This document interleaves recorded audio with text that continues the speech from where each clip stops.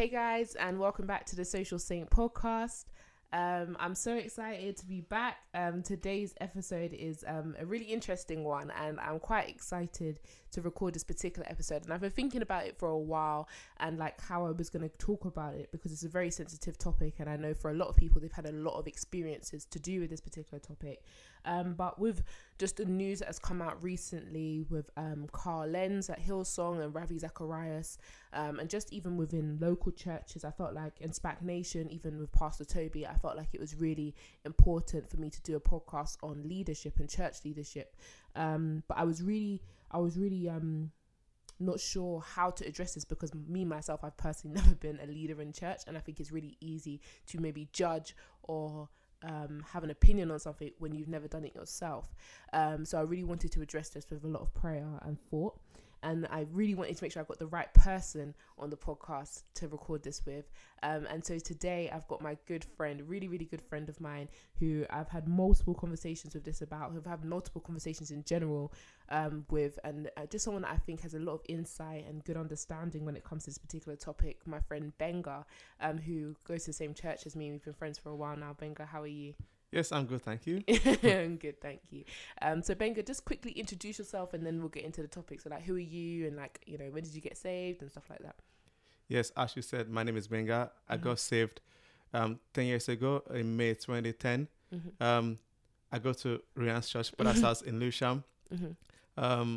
Yes, I am quite, I'm quite shy at the moment, but I'll get used to this. Right, so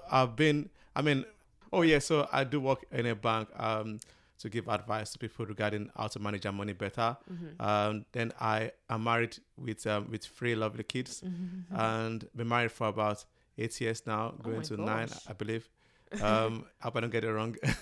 And yeah, so that's a lot about me today. Yeah. So yeah, Gbenga, like you mentioned, this is like a good.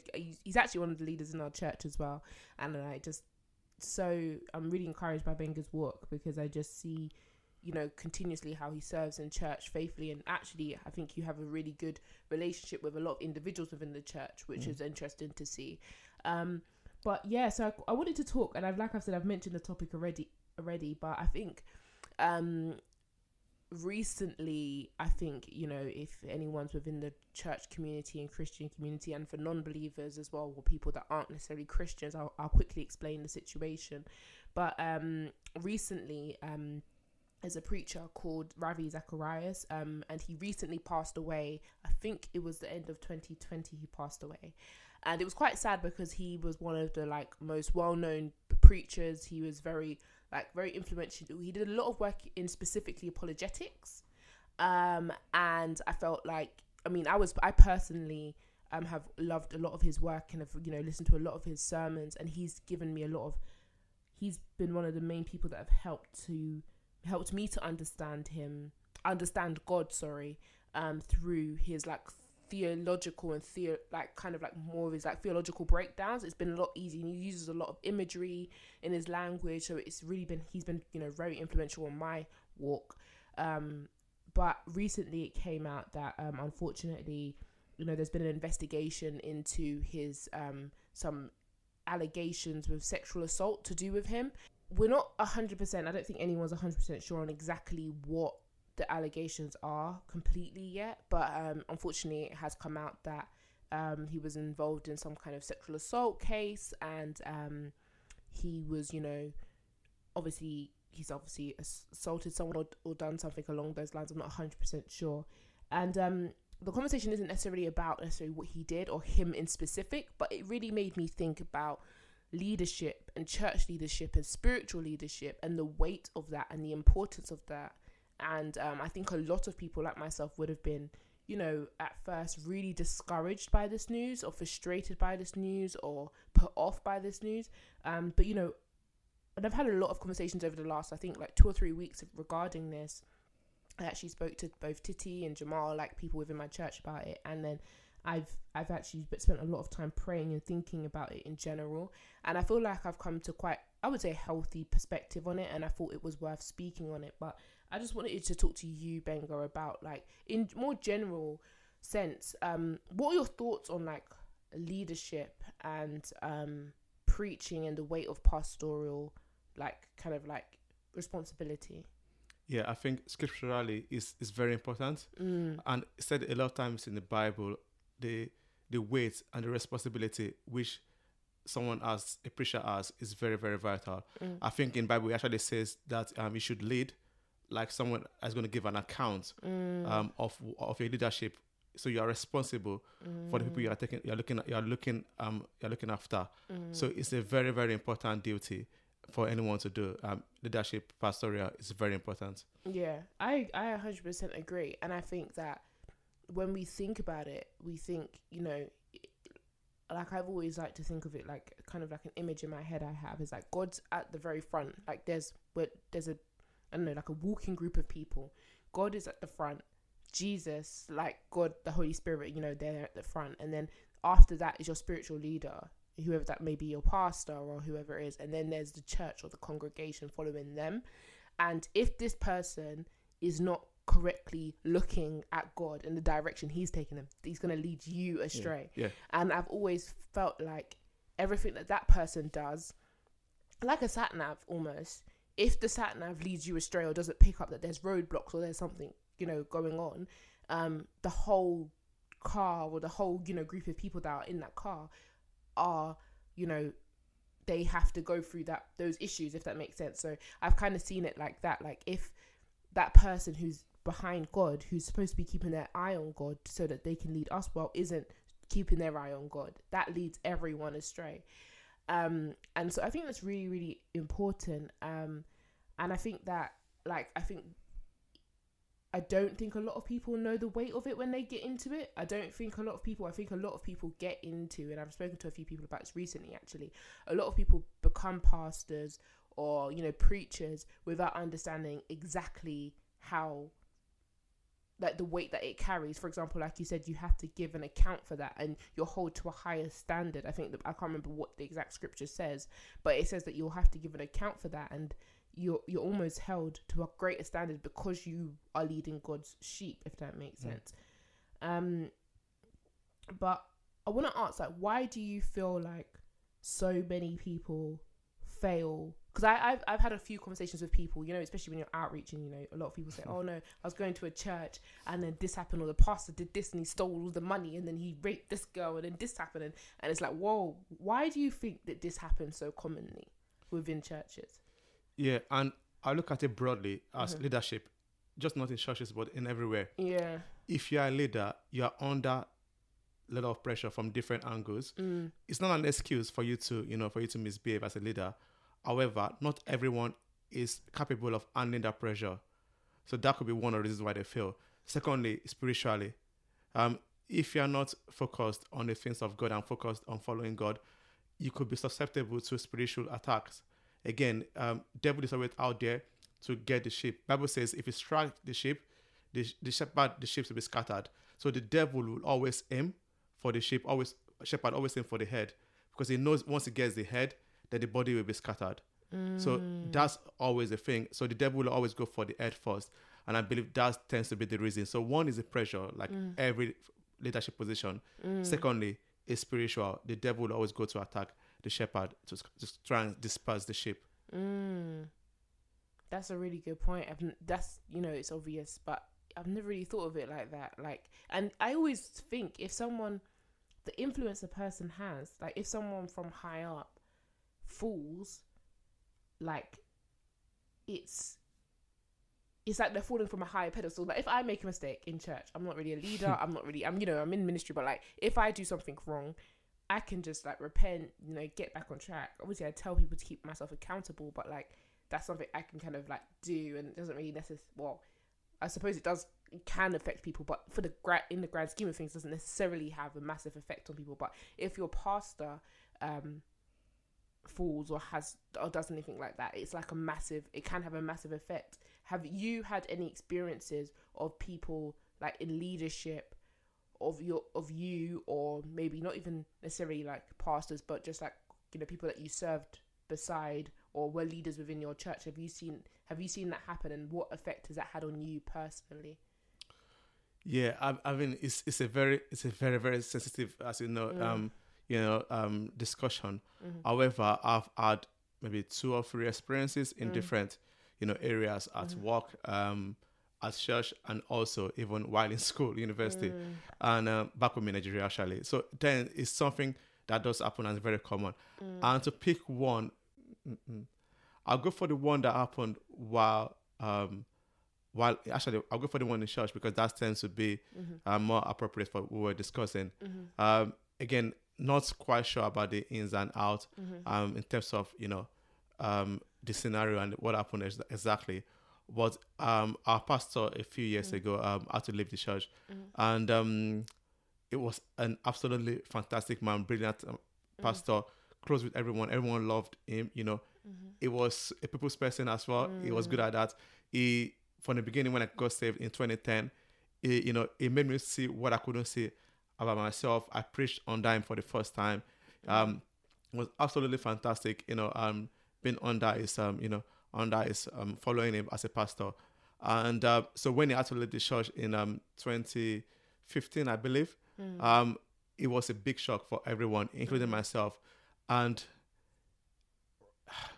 a lot of people could not recover. A lot of people recovered, but I would say maybe about 50% of people from the church could not recover from from what happened. The pastor leaving, and a lot of people left the church as well after the case. For myself, it was tough. It was tough. Initially it was very tough, and I've had to walk through it and try to go to the Bible, understanding.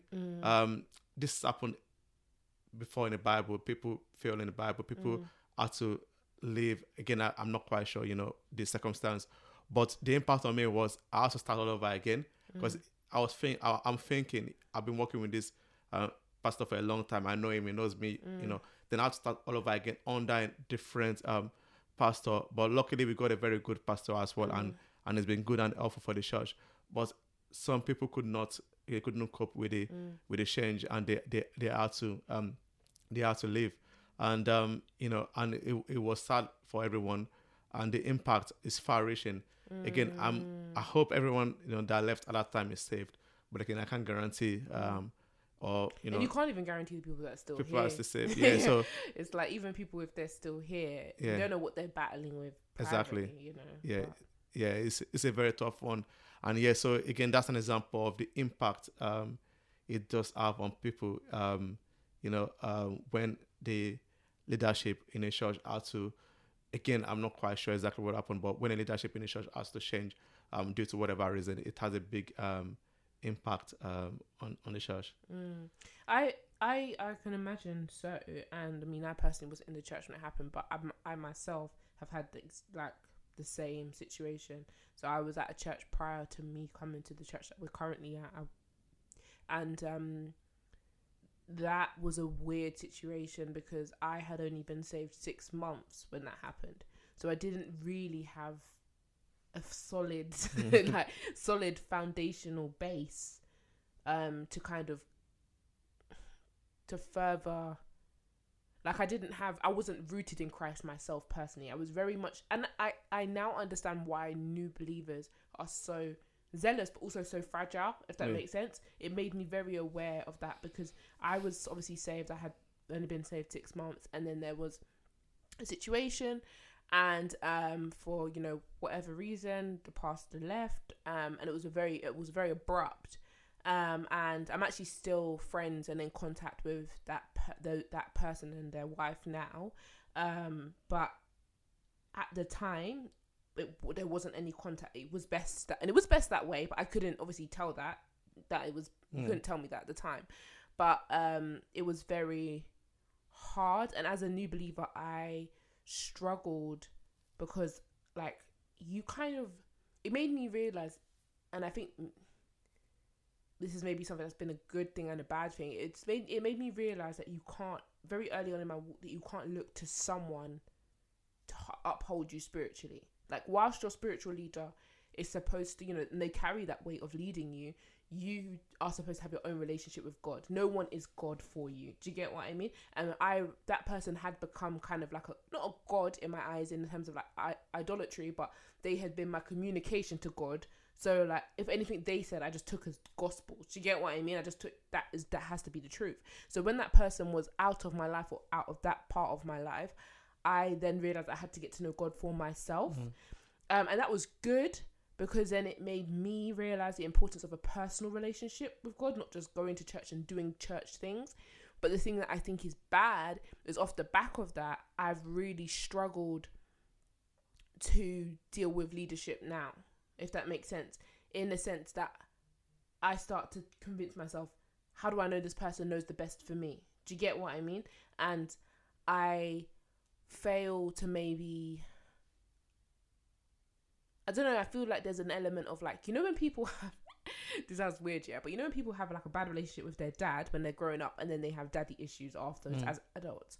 I feel like a part of me will have like, has that, if that makes sense, but in a spiritual sense, like because I'm like, okay, like I love my current pastor, he's a really good pastor, we have a good relationship, but then because I know, like, what if one day he just ups and goes, I just kind of have that on me all the time. Do you get what I mean? Like I have that thing of, what if he does something wrong, or what if he leaves, or just decides to leave the church, like, and then I don't ever want to let myself fully be open and honest with that person, because then I'm like, they'll know all of this about me and they won't be here. And that's kind of how I feel. It's a level of vulnerability, I suppose, I haven't let myself have with my current pastor, out of the fear that that might happen again. And I definitely would say this affected my walk, because before it meant that I wasn't then being held accountable, because if you're not honest about something, someone can't pull you up on something. But now I realize the weight of accountability, and I try my best to be as open and honest with that person, but also with other people, so that it makes me feel a bit safer, but that I'm still getting that level of accountability, either if it's from you or my friends or other ladies in the church who aren't necessarily just friendly with me, that will be honest with me. I try to keep myself accountable to them, but I am trying to also work on being open and honest. I think that people don't necessarily think about the after effects of failed leadership. They see, you know, the church maybe scatter or, you know, decrease in numbers, but they don't necessarily think about the people that do stay, even them, they have to deal with some, you know, deep hurt. And I think that that's something that we really think. I think the church needs to spend some time, not our church necessarily, but the church as in a global sense, needs to spend some time really thinking about, we can't just let anyone become leaders. We can't just there has to be some process. And I mean, it's all good because we want to get the gospel shared. So, you know, it's even us, you know, in our fellowship, people become pastors really quickly. Do you get what I mean? And it's good because obviously our mission is to get the word global, like, you know, the gospel global. But the problem with that is that there's sometimes, maybe in some instances, people that are a lack of vetting almost. Do you get what I mean? Of character, because you haven't seen people in all seasons. Do you get what I mean? But yeah, what is your opinion on that? And like, what is your opinion on like people being prepped to pastor or being sent out to pastor? Like, do you think there should be a process? Do you think people should have to go to Bible school? Do you think it should be like they should have to be called by God, or, you know? Yeah, I think it's important to be called by God, because that will be your rock. So you can always fall back on that, because you know God has called you. So you didn't go out there for your own selfish, you know, reasons, but God has called you. So when you face challenges, you know, I can always fall back on God. If you've gone there for your own selfish reasons, then it's difficult to fall back on God because you know He hasn't called you. And secondly, biblically as well, Christ was with the disciples for 3 years. That's a long time. You know, when it was discipling a disciple and helping them to understand who He was. You know, disciples had to go through different stages, from, you know, wanted to call down fire from heaven to kill people and stuff. So they had to go through spaces where they had to learn how to undo different things. Biblically, David as well, he had to go through times, you know, being in the fighting the lions and the bears of this world, to try and again learn how to be a leader. Moses, he had to go through that period as well, where he had to, you know, leave Egypt and then go and live with the father-in-law, and had to learn again how to become a leader. So people in the Bible, before becoming a leader, they are to be discipled.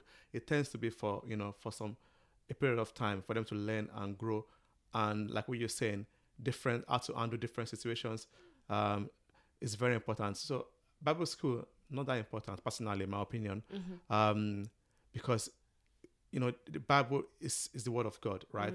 So you can begin to learn it and grow alongside discipline. You know, how to learn how to work with people, which is very important. It's a very important part of being a pastor, working with people.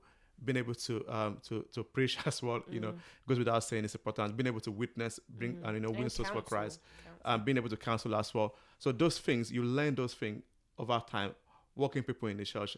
If you don't do that, and you get sent out within maybe 6 months of being saved or so, then you've not had time to develop those skills. So it's very important. Yeah, and I think one thing that has become very apparent very quickly is like the example with Ravi Zacharias that I mentioned earlier. Is he is someone that knew God's word, and he's someone that had great understanding of the theological consequences of God's word and what that meant and the weight that carried. But knowing God's word mentally or like intellectually isn't the same as knowing God's word, and now I might be making up a word here, but experientially. Like, I think that might be a made up word, but like, you can know the weight and the meaning of God's word, like you could understand that intellectually, you understand it, but it not necessarily take place.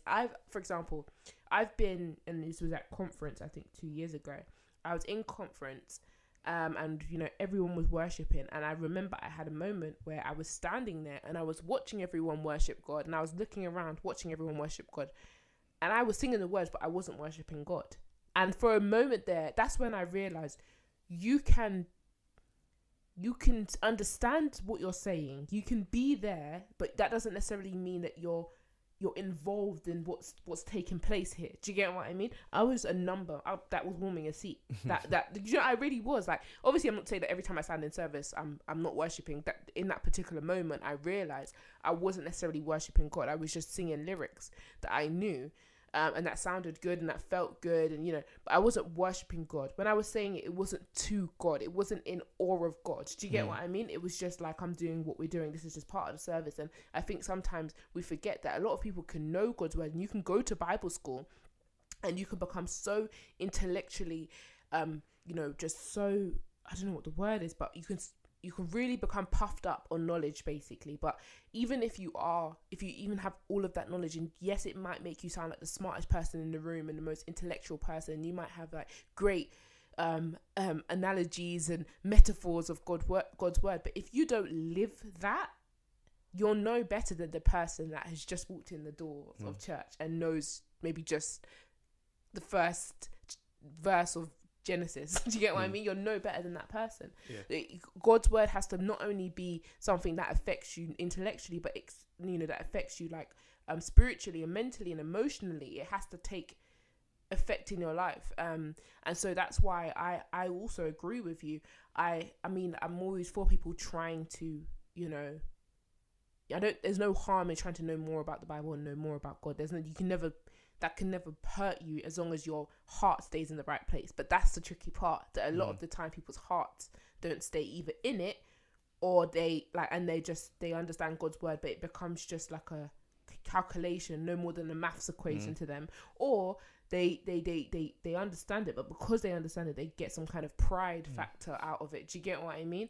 And I think they end up battling themselves in that aspect, and so that's why I think it's really, really interesting. Yeah, I mean, I have two things to touch on with what you said. The first one would be, I agree with what you're saying, but at the same time, we expect too much from people, So, for example, Ravi Zacharias, I'm not quite sure the ins and out, but if you made a mistake, perhaps, again, not excusing, what is done as such, but it's human, so you could know the word of God and live the word of God, but you could have a moment, same as David in the Bible. David was a man, after God's own heart.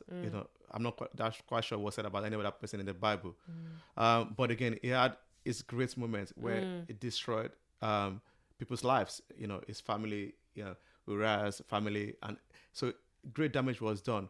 But David was a man that after God's own heart, he wrote many psalms, asking forgiveness. So he knows the word of God, but at the same time, he had a moment where he made a mistake. So again, I agree with what you're saying. At the same time, you could also, we should also give allowance for people to make errors. Yeah, and I want to quickly, before you move on to your second point, I just want to agree with that, because I think I was going to speak about it a little bit later, but that's actually where I've come to with that, because at first I thought, oh no, does this mean I can't listen to his sermons anymore, or I can't, but I really realized, at what point do we recognize, as much as someone is a Christian and they have responsibility, and especially as a pastor or a preacher, you have a greater responsibility. They don't stop being human. Yeah. Do you get me? You don't stop being human just because you become a pastor, or because you become a leader, or because your church grows. Just because you go from 20 people congregation to 300 people doesn't mean you become less human in that. Do you get what I mean? And I think one thing that I really realized, and I think gave me a lot of peace about this particular situation, is that everything is already in us. Certain situations bring it out of us. Do you get what I mean? Yeah. Like the sin, what he did, and the sins that I've committed are already in me, but certain things will bring them out of me. And I've come to the conclusion that irregardless of, what he done, whether I think it's right or wrong, because obviously I think his actions and his sin is wrong, not just because the sin itself is not what God wants, but because doing that in general is just wrong. We understand that morally. Also, I do think that at no point am I expecting someone to be less of a human, if that makes sense, just because they become more, quote unquote, more of a Christian. Do you get what I mean? And if us as Christians can't forgive that person, there's no hope for the rest of the world forgiving them. Do you get what I mean? And I realize it's our responsibility to not judge sin ultimately like God does, but judge sin in the sense of like discipling and discipline. But it's also our responsibility to forgive sin as much as God would too. Do you get what I mean?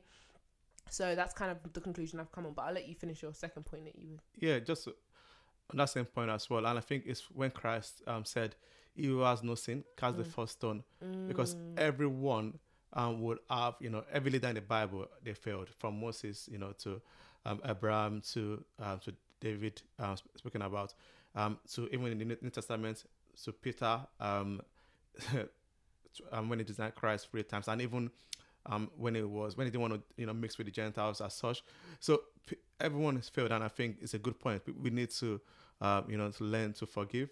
It's very hard in this day and age. I mean, politicians, they make a mistake. First thing we say is for them to resign, because we don't have the spirit of understanding people make mistakes. It doesn't matter who you are. You could be in government, you could be anywhere you are, we make mistakes. Secondly, with regards to what you said about David, people knowing God, that's a very good point, because sometimes when you begin to know God, you begin to know, what, I know I know how to handle God. You know what I'm saying? I know how to I know how God would react in this situation, so I know what to do. And sometimes that's a very dangerous, that's a snare, and it's very dangerous.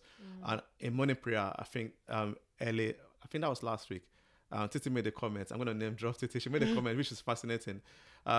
David was praying for Bathsheba's son not to die. He was fasting for 7 days. He wasn't eating. And but his son died. And then he got up and he started eating. And the question was, why was he eating? Because even though God has told him, this son that you've born is due to, this adulterous relationship with Bathsheba, you've killed someone, this son will die. But he was still fasting because David knows God. David knows that God is a God that forgives. He knows God properly. So he felt, if I fast and pray, God will listen to me. But God didn't, because you can't really know God fully in a way that David thought he did. And I think that's danger, where we think, what, I know God, I know fully, I know how he's going to react in this situation. You can't. And I think it's good to, like what you're saying, study God's word, pray. In fact, you have to do that. It's paramount for every Christian to do that, and pray, study God's words. At the same time, we should avoid getting to the position where we feel that I know God fully. So if not, it could lead to pride. Devil fell from the sky because he felt, I know God, so I'm going to be like God.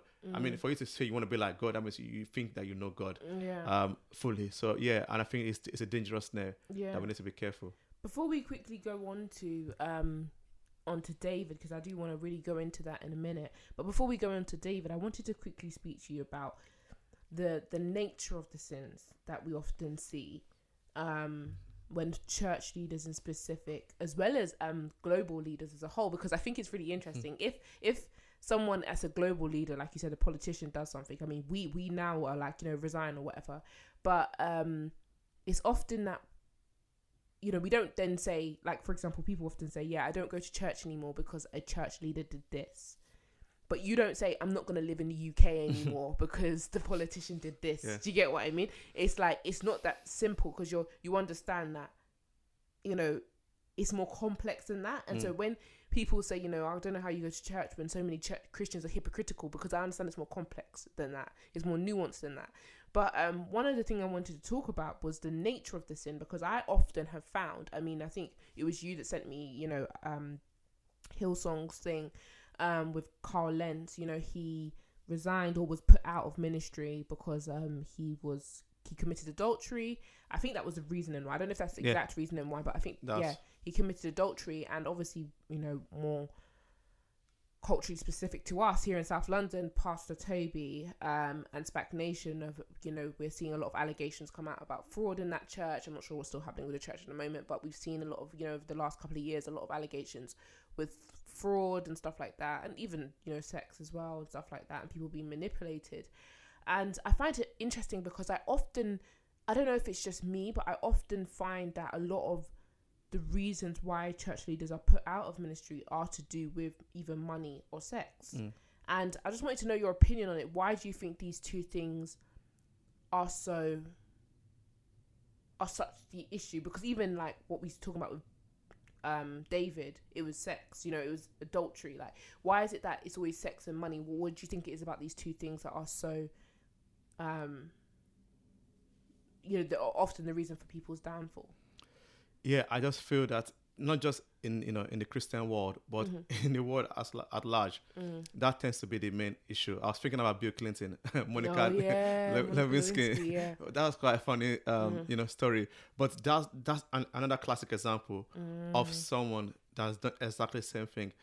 And I feel perhaps it's just the struggle that, you know, that people, men and women, perhaps go through. So money is tempting, as we all know, and so sex as well. So I feel that is it. You know, that is what the devil can use. And also, again, I don't want to keep saying the devil as such, but people might have struggles as well with those things even before they got saved. Yeah. And if it's not, you know, dealt with, and people think, you know what, once I get saved, once I get even married, if it is dealt with, things rise back up in you, you know. Yeah, I think it's a difficult one, because it's not just, you know, in the Christian world, but it's everywhere. World, I think I had a story, again, I can't confirm if it's authentic or not, but I had a story of someone at a company who, I know the guy, but I heard about someone at the company where he started misbehaving, you know, during Christmas party and stuff like that. And obviously he had to lose his job. And I was thinking, this guy, you know, I've met him a few times. He seems like a very decent guy, but the right opportunity, then people misbehave. It's like money as well. Again, I've heard people, you know, back home, you know, before they've gone into government, they seem like a very decent guy. They're going to change the world, change the country. But as soon as they got into a position where they have access to money, then they change. So the key thing here is opportunity and access. So if you have opportunity to do something, right, and then you have access to do the thing, a lot of people cannot control that. It's a difficult one, because it's not, it happens like almost every time. I mean, I was reading the Carl Lenz story. It's very sad because before the story came out about him, I first found him like quite an interesting character. So when the story came out, I got a lot of interest. I started reading more about it and finding out what happened. And, you know, it was quite deep. It wasn't just like an opportunity and an access. It was like a pursuit as well. So it was like a what, sorry? Like a pursuit. So he had to make up apparently had to make up some stories. So the girl did an interview that he didn't tell her that I was a pastor. He told her that he does something else. He didn't tell her that I was married initially as well. Wow. So that was more than opportunity. That was, you know, a pursuit, trying to pursue. So that, you know, so it's a difficult one. So again, I don't want to I'm not a lady, so I can't really, you know, speak about for the ladies, but for most guys, this is a thing they deal with. Sex and money is those things. And if you're a pastor or not, if you're a leader or not, a lot of people will face those challenges. The question is, how do we deal with it? You know? I think that's so true. And I think when it does come to both sex and money, I think one thing with the money thing is definitely an access to power and to freedom. And I think that we have to remember that just because you become a pastor, you don't stop living in a world where money and sex is like king, basically. Like, people look to that. Everything is sexualized. Everything. Adverts, even like the craziest things, like shows, everything is sexualized. And money is, I mean, we use everything for money. Do you get what I mean? Like, we can't survive without money. Our actions become more and more about money. Do you get what I mean? As the days goes on, the whole, I think we live in, especially within, let me make this clear, within Western culture, I should say. I can't speak for other cultures. Within Western cultures, the pursuit of happiness has become this pursuit of sex and money. So you don't stop living in that world just because you become Christian. Do you get what I mean? You still live here, and those things still, it's hard because you don't just become a Christian, you get saved and you go to heaven where these aren't things. You still live in a world where you have to work to earn money, and there are shortcuts, and you see the shortcuts, and it's temptation. It's even Jesus wasn't without temptation. I mean, we know that he was without sin, which means he was able to forgo that temptation. But it doesn't, I read something really interesting the other day, and it was basically saying, the Bible says, the Bible says, no weapon formed against you shall prosper. And we've often read that as like, yeah, nothing's going to prosper. Do you get what I mean? But we don't read the fact that the weapon's still going to be fashioned. Do you get what I mean? And I said, that's so true. Like, there are things, especially if you're a leader, that will be fashioned specifically towards you. Do you get what I mean? And there are things that you will have to deal with. And like you said, if those things aren't checked, and if you're not keeping yourself accountable, then they can run rife. Do you get what I mean? And I also think that sometimes the reason why is because other sins, maybe like lying or covetousness and stuff like that, aren't as, it's not that we don't discipline them as much, but we kind of think, oh, okay. Do you get what I mean? Like, if a pastor lied, for example, obviously I'm sure if the scale of the lie was grand, then the consequence would be. But if they told I don't think they would necessarily be removed from like, I can't speak for our particular approach, but I'm just saying in general, from a lot of spaces, I don't think they'd necessarily be removed from pastoring, right? We kind of put certain sins as like a higher, like that's a greater offense, if that makes sense. Which I understand, because some will have a greater effect on the church, so don't get me wrong.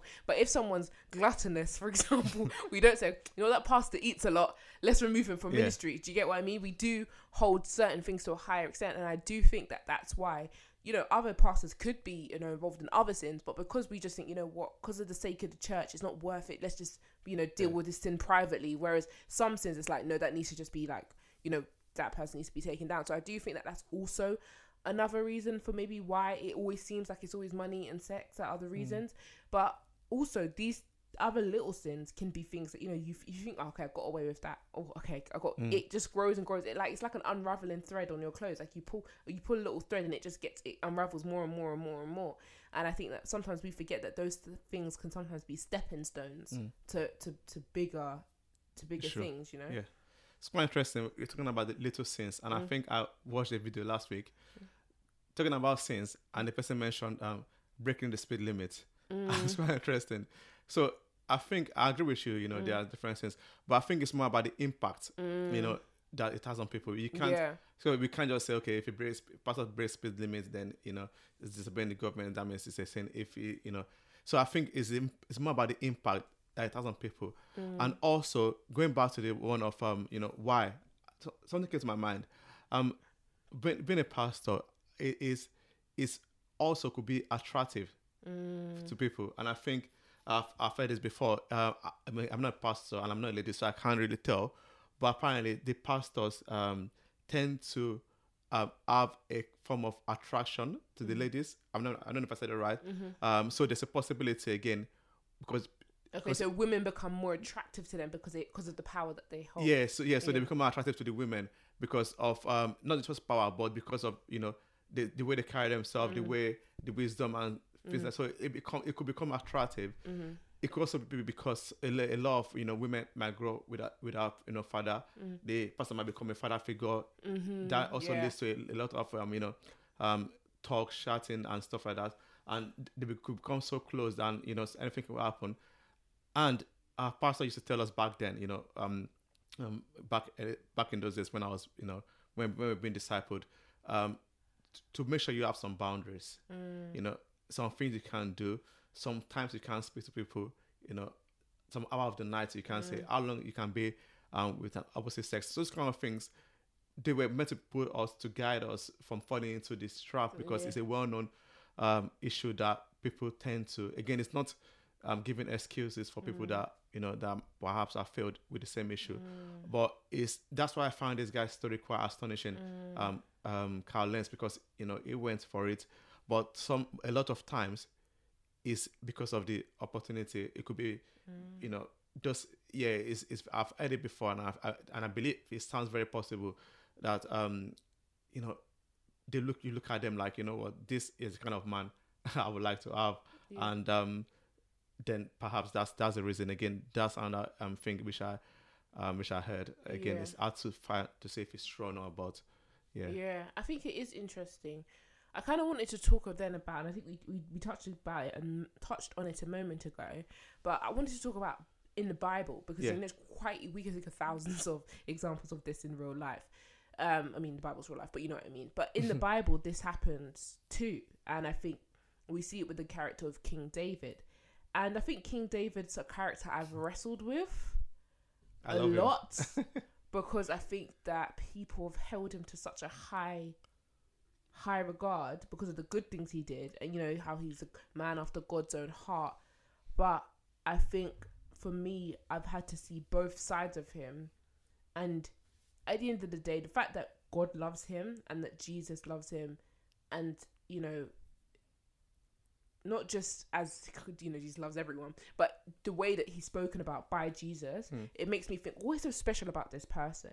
And I think it's made me realize that it's not the fact that his sins were ignored or that he was without sin, because it's clear that he wasn't, but it was the fact that in spite of his sin, he was able to please God. And I think that that's what makes his character so influential and so important. But so just for context, like I said, for anyone that is listening to this and not really aware of King David, who King David was, I don't want to be presumptuous that everyone knows, but King David was a king in the Bible who, I think most people have heard the story of David and Goliath. He slayed Goliath and became king. He was then, but he didn't automatically become king because there was already a king who pursued him and wanted him almost dead, basically. He became king. He was supposed to be at war one day. He was supposed to be at war. The Bible says, but a time when kings were at war. David stayed home, and he saw a woman bathing on the roof next door, let's just say. And he told his soldiers, "Bring her to me." He slept with her, and then he found out that she was with child. And David then went on to bring her husband home from war, who was one of his lead generals, let's say, bring him home from war. And he tried to make him sleep with his wife so that he would believe that the child was his. But the man refused to do it. Uriah was his name. He refused to do it because he knew his peers were out on the battlefield. He thought, it's wrong for me to be sleeping with my wife here at home, enjoying life, while I know they're on the battlefield. So then, because he wouldn't do it, David sent Uriah back to the battlefield, and he sent him with a letter. And he said to Uriah, "Do not open this letter, but deliver it to let's see, the lead general person that's there on the battlefield." I'm sorry, I'm not using the correct names, guys. But and the letter contained a note basically saying, "Send Uriah to the front line and then withdraw from him and let him be killed," basically. So not to kill him, but to essentially let him be killed by the enemies. And so Uriah, faithful to his king and faithful to his his army and his peers, he brought the letter there. He didn't read it, and essentially that's exactly what happened. And he was killed. And David and Bathsheba went on to, I think he ended up marrying her, but she was with child, but the child actually died. And David fasted and prayed, begging God. I think God pronounced judgment on them. So God had said, the child's going to die. But David fasted and prayed, said, "God, don't kill this child, don't kill this child." But he did. The child did die. And we see other things that went on with David and his character and stuff like that. But I think for me, it's really been hard because it's really been hard to really reckon with this man and understand this man, and how God says he's a man after your, the Bible says, David's a man after my own heart. That's what God says. And not only that, but Jesus is born from his lineage and makes reference to that in the last chapter of the Bible. In the final chapter, Jesus is like leaving words as he mentions David and the fact that he was born of his lineage. And I think, how does this man carry so much weight when he sinned so badly? Do you get what I mean? And it's been hard for me to really understand this. But what are your thoughts? Because Gbenga, you love David, but like, what are your thoughts on David's character and his sin and his mercy and grace towards others? Yeah, David was a man. Is a man that I never really, had I like him because he killed Goliath, but never really had interest in him until morning prayer for the last 2 weeks, looking at 2 Samuel and looking at David. David was an outstanding man, and I can understand why God called him a man after his own heart, because in context, what he did. If you compare it to what Saul did, for example, you could actually say without, to our own human, from our own human view, what David did was 10 times worse than what Saul did. But to God, David was a man after his own heart. And that's because we categorize, like we are saying, categorize sin. This sin is lower. But David has one thing that, that I love. David was a man of the people. He listens to what everyone has to say. It's astonishing. I mean, I saw servants, maid servants, the soldiers, everybody. He listens to them, what they have to say. He's a man that forgives. Many times people offend him. You never really see him retaliate or thinking of killing anyone apart from Nabal, where he was so upset. But everybody else, he listens to them. He doesn't retaliate. And also, David doesn't forget. He's a man of great gratitude. He gives thanks, not just to God, but to people that helped him along the way. So I think those things, they are possibly the reasons why, it was a man after God's heart. He was also always grateful to God, always looking after God's people, selfless, listens, prays, Psalms. It was a very interesting character. And I think that is why I'm beginning to look at these mistakes or faults or sins from other people as well. Because if God can look at David and with all that is done, and Christ can say, son of David, they call him the son of David. If that happens, then who am I to look down on people that have made a mistake, that committed similar sin? So David is a man, and a lot of times we look at David in two different ways. We look at him as either the great man that killed Goliath or the wicked man that killed Uriah and slept with Bathsheba. But how about just reading the life of David throughout? It's a good manual for leaders. How David lived his life, how he helped people, how he made a mistake, but how he was able to reconcile himself with God. How he forgave others as well. He's a man of great forgiveness again. And yes, it's a powerful story, and I believe it's a great example of a leader. Because a lot of times we look at people that don't have mistakes, like the great leaders. I mean, we look at, for example, Ravi. When he passed away, he was considered as one of the great leaders, and Billy Graham and so many of them. Well, how about the people that made a mistake, being leaders, but still, we always going to consider them as great leaders, in spite of that mistake. Yeah. And I think that's so true. And I think one of the things that's really interesting, I had to just pull it up, was the fact that when David, because I think a lot of people sin and their sin isn't necessarily explained to them, but God actually is gracious enough to David to have someone explain David's sin to him, and he explains it through a parable, which I thought was just so powerful. I was going to read it, but I'm actually not. It's in 2 Samuel 12.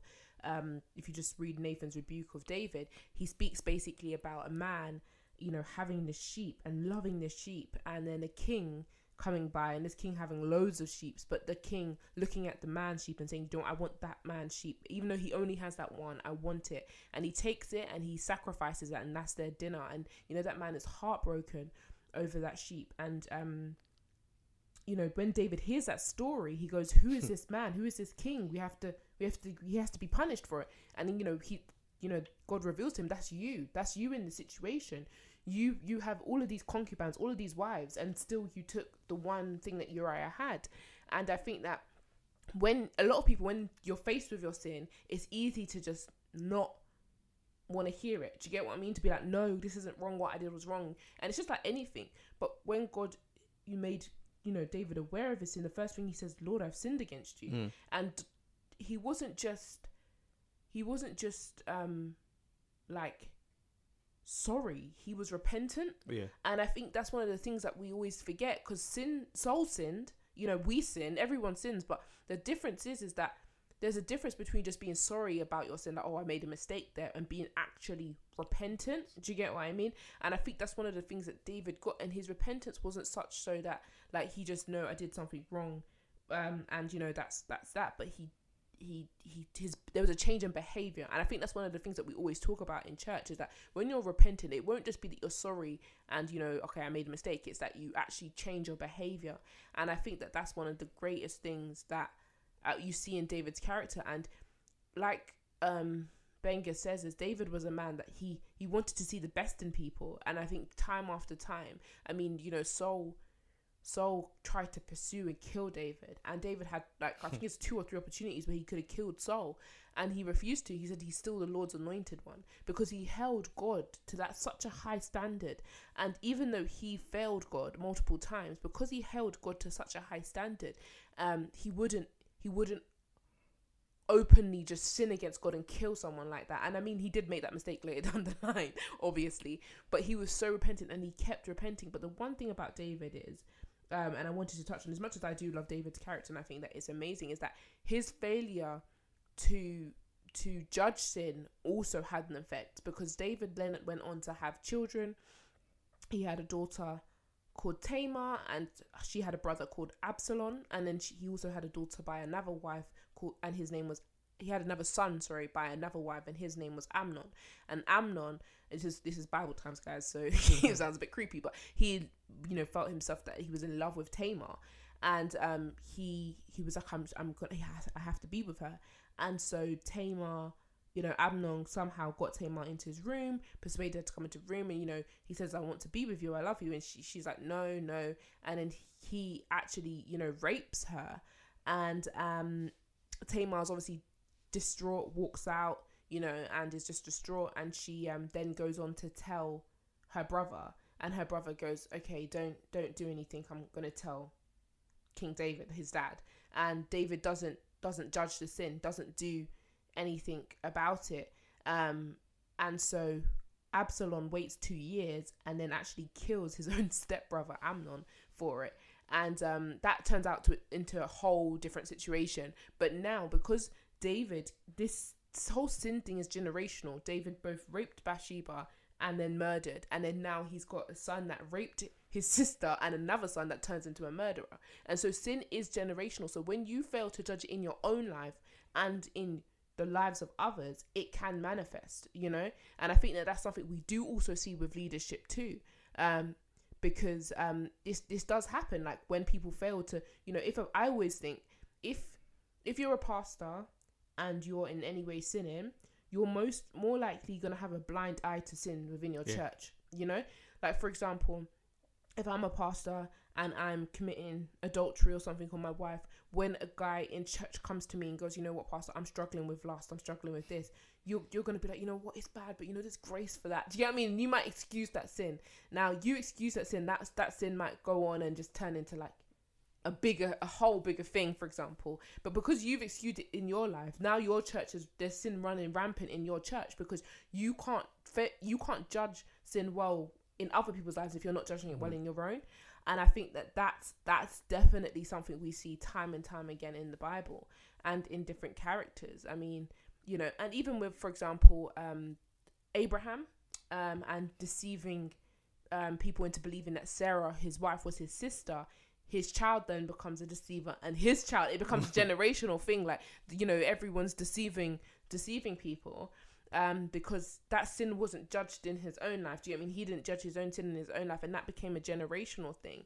So I definitely think that if it's not dealt with, it can flow down into your, just like anything, poor management will lead to poor management of time within your team at work. Like there's loads of things, if someone's not a good leader in any space, it filters down into the team.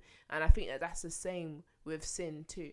And also with regards to, the pastor, yes, it could actually also affect the way they preach, because your sermon will change. Yeah. So you can't preach the same way you were preaching before, because you can't be talking about, judgment and anything that has to do with that, because you're preaching to yourself and it's difficult.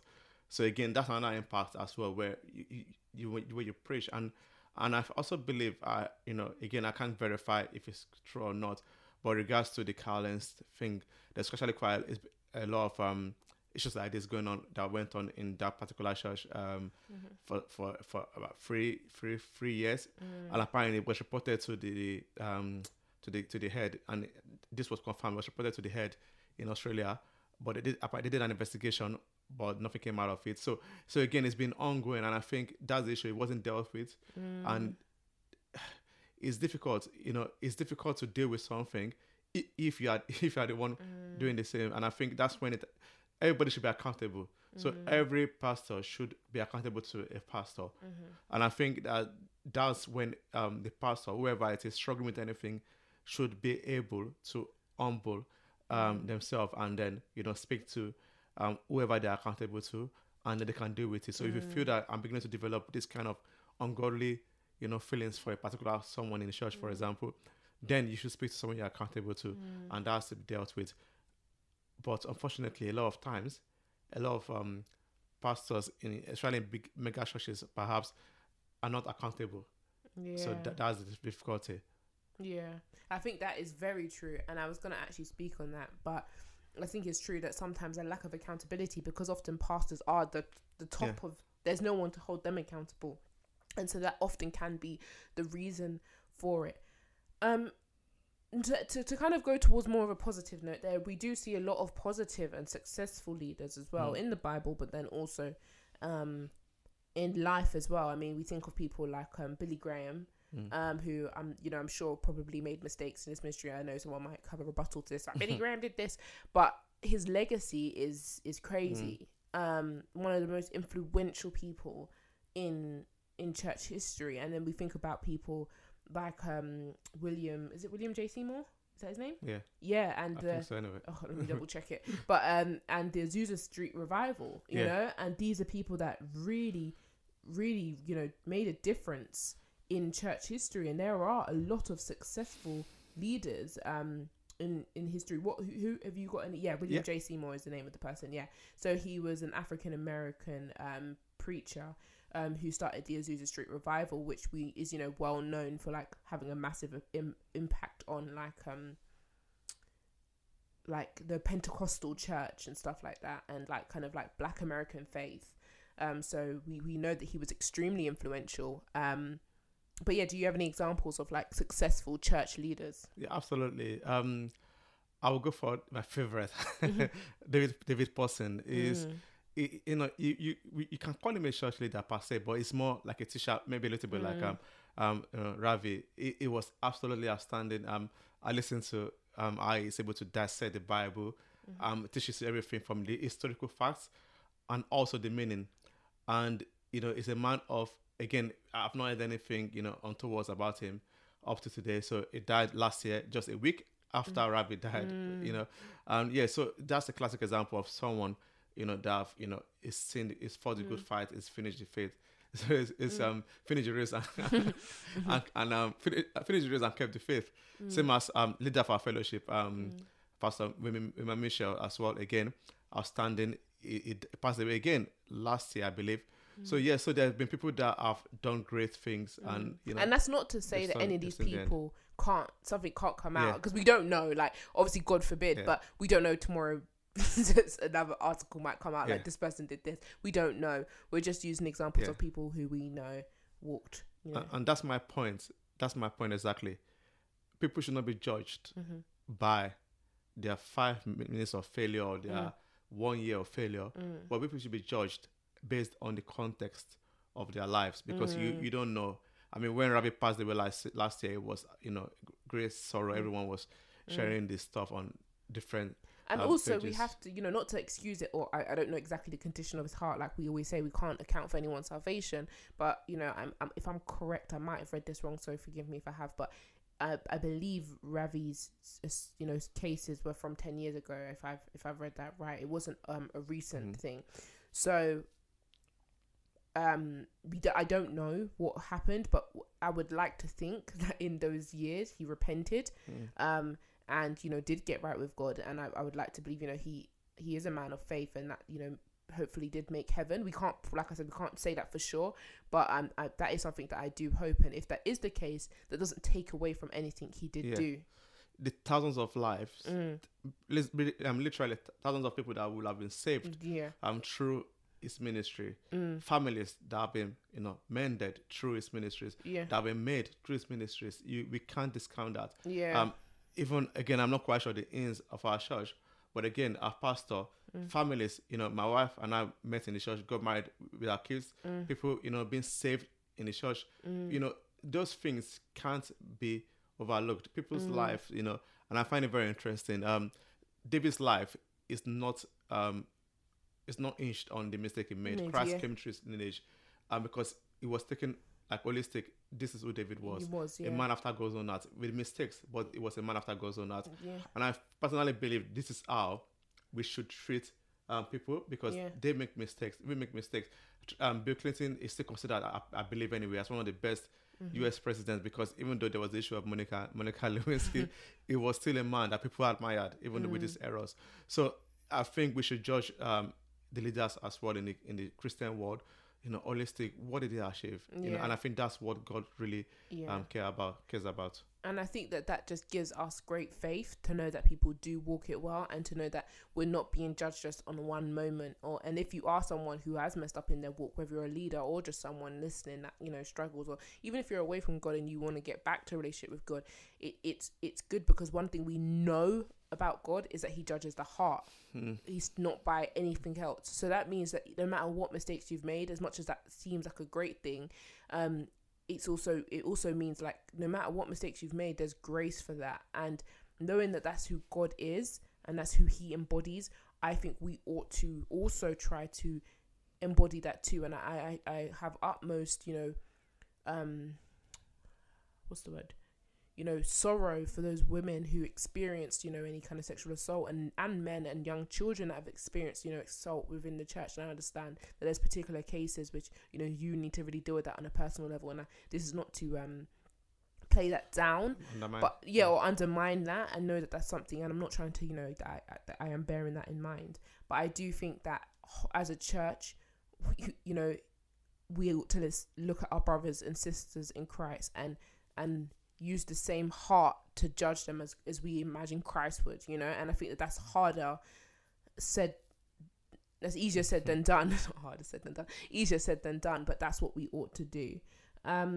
Personally, just to end, I just feel passionate about this. I think we as a whole, not just both of us, but I mean our current generation, we need to be maybe a little bit more forgiving. I know we've spoken about this already. Definitely. Because before we say anything, or before we begin to judge people and stuff like that, we just need to sit back and relax and think how we live our life. University, for example, what did we do in university? And it's quite easy to forget, what we've done that is wrong, and judge others for what they're doing. And I think it's very important before we judge, like what Christ said, he is without sin cast the first stone.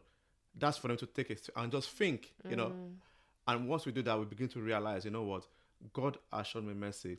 Then we can also give mercy out. But also, the people that are, heartbroken, maybe they've experienced things like this, directly, or perhaps it's due to what happened to their leaders, and they've seen the outcome, they've experienced the outcome.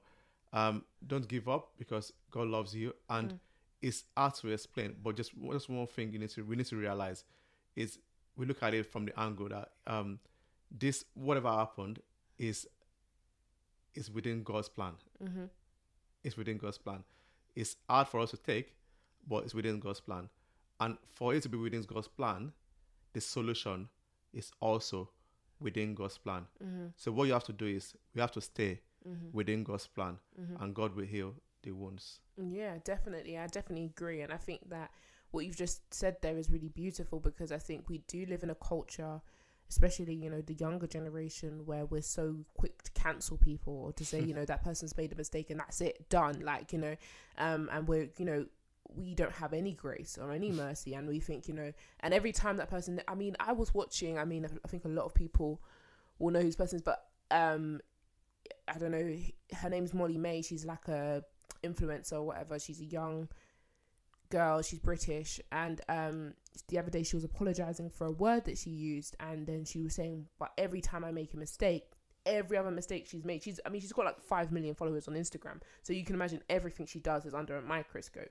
And she's like, whenever she makes one mistake, all of her past mistakes are brought back up as well, and she's to re-apologize for all the things she's done wrong in the past.